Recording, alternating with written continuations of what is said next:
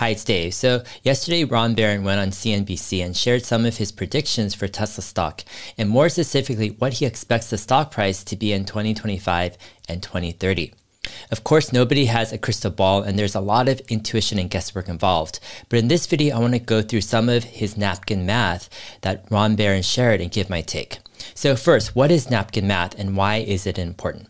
Napkin math is simply being able to make simple calculations like you would on a piece of napkin and to simply explain those calculations. For investing, it's about being able to demonstrate the company's growth and profits and also how that leads to a company valuation. I think napkin math is one of the most important investing skills out there because it forces you to understand the businesses you're invested in. But there are a lot of different ways to approach napkin math. You could value the current business or value the business 2 or 3 years out or even 5 or 10 years out. And there are a lot of different ways to reach a valuation as well. All right, with that said, let's look into the napkin math by Ron Baron, who is a billionaire and founder of Baron Capital. So Ron Baron says he thinks Tesla stock will be worth $500 to $600 per share in 2025. And then in 8 or 10 years, he expects Tesla to be worth around $4.5 trillion. That's roughly $1,400 to $1,500 per share. So about a 7 times gain from here. So how does he get to these numbers? Well, he backs up his 2030 price target with some napkin math. He says if Tesla sells 20 million cars per year in 2030, and each car sells for about $50,000, then that's $1 trillion in revenue. If Tesla has 30% operating margin, then that would be $300 billion in operating profit. Add a 15 multiple off of that, and you get $4.5 trillion in market capitalization. All right, so a few comments on these numbers. I think 20 million cars in 8 to 10 years is a fair estimate, but $50,000 per car seems a bit high if we're not including any full self-driving revenue.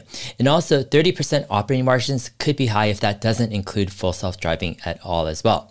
But let's say we lower those numbers to $40,000 per car and 20% operating margins.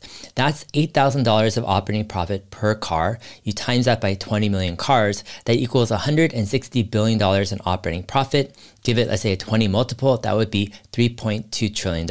Now, that's just for the auto business without full self-driving. And Ron Baron does note that. He says his napkin math numbers don't include robots, autonomous vehicles, or batteries. And that's where things get interesting. The long-term base case for Tesla stock looks good and is compelling in and of itself, but you also get call options on full self-driving, humanoid robots, and energy storage. And if you don't think those businesses are worth much, or you don't think Tesla has much competitive advantage in those areas, then you're not going to be willing to pay anything additional for Tesla. But if you're confident and very confident on Tesla's real-world AI capabilities and the enormous markets of full self-driving and humanoid robots, then the whole equation changes. Cars give Tesla a big market, but full self-driving and humanoid robots expand Tesla's addressable markets by at least an order of magnitude, if not more. And that, in a nutshell, is why Ron Baron is so bullish on Tesla. He doesn't need full self-driving, AI robots, or batteries to justify his valuation for Tesla in 5 to 10 years. But if those things work out, then it's just additional upside for him. All right, so what do you guys think? Share your thoughts in the comment section. Hope this was helpful. If it was, go ahead, like and subscribe. All my videos can be found as an audio podcast as well. Just search for Dave Lee on investing in your favorite podcast player. I'm also on Twitter at HeyDave7. All right, well, I'll see you guys in my next video. Thanks.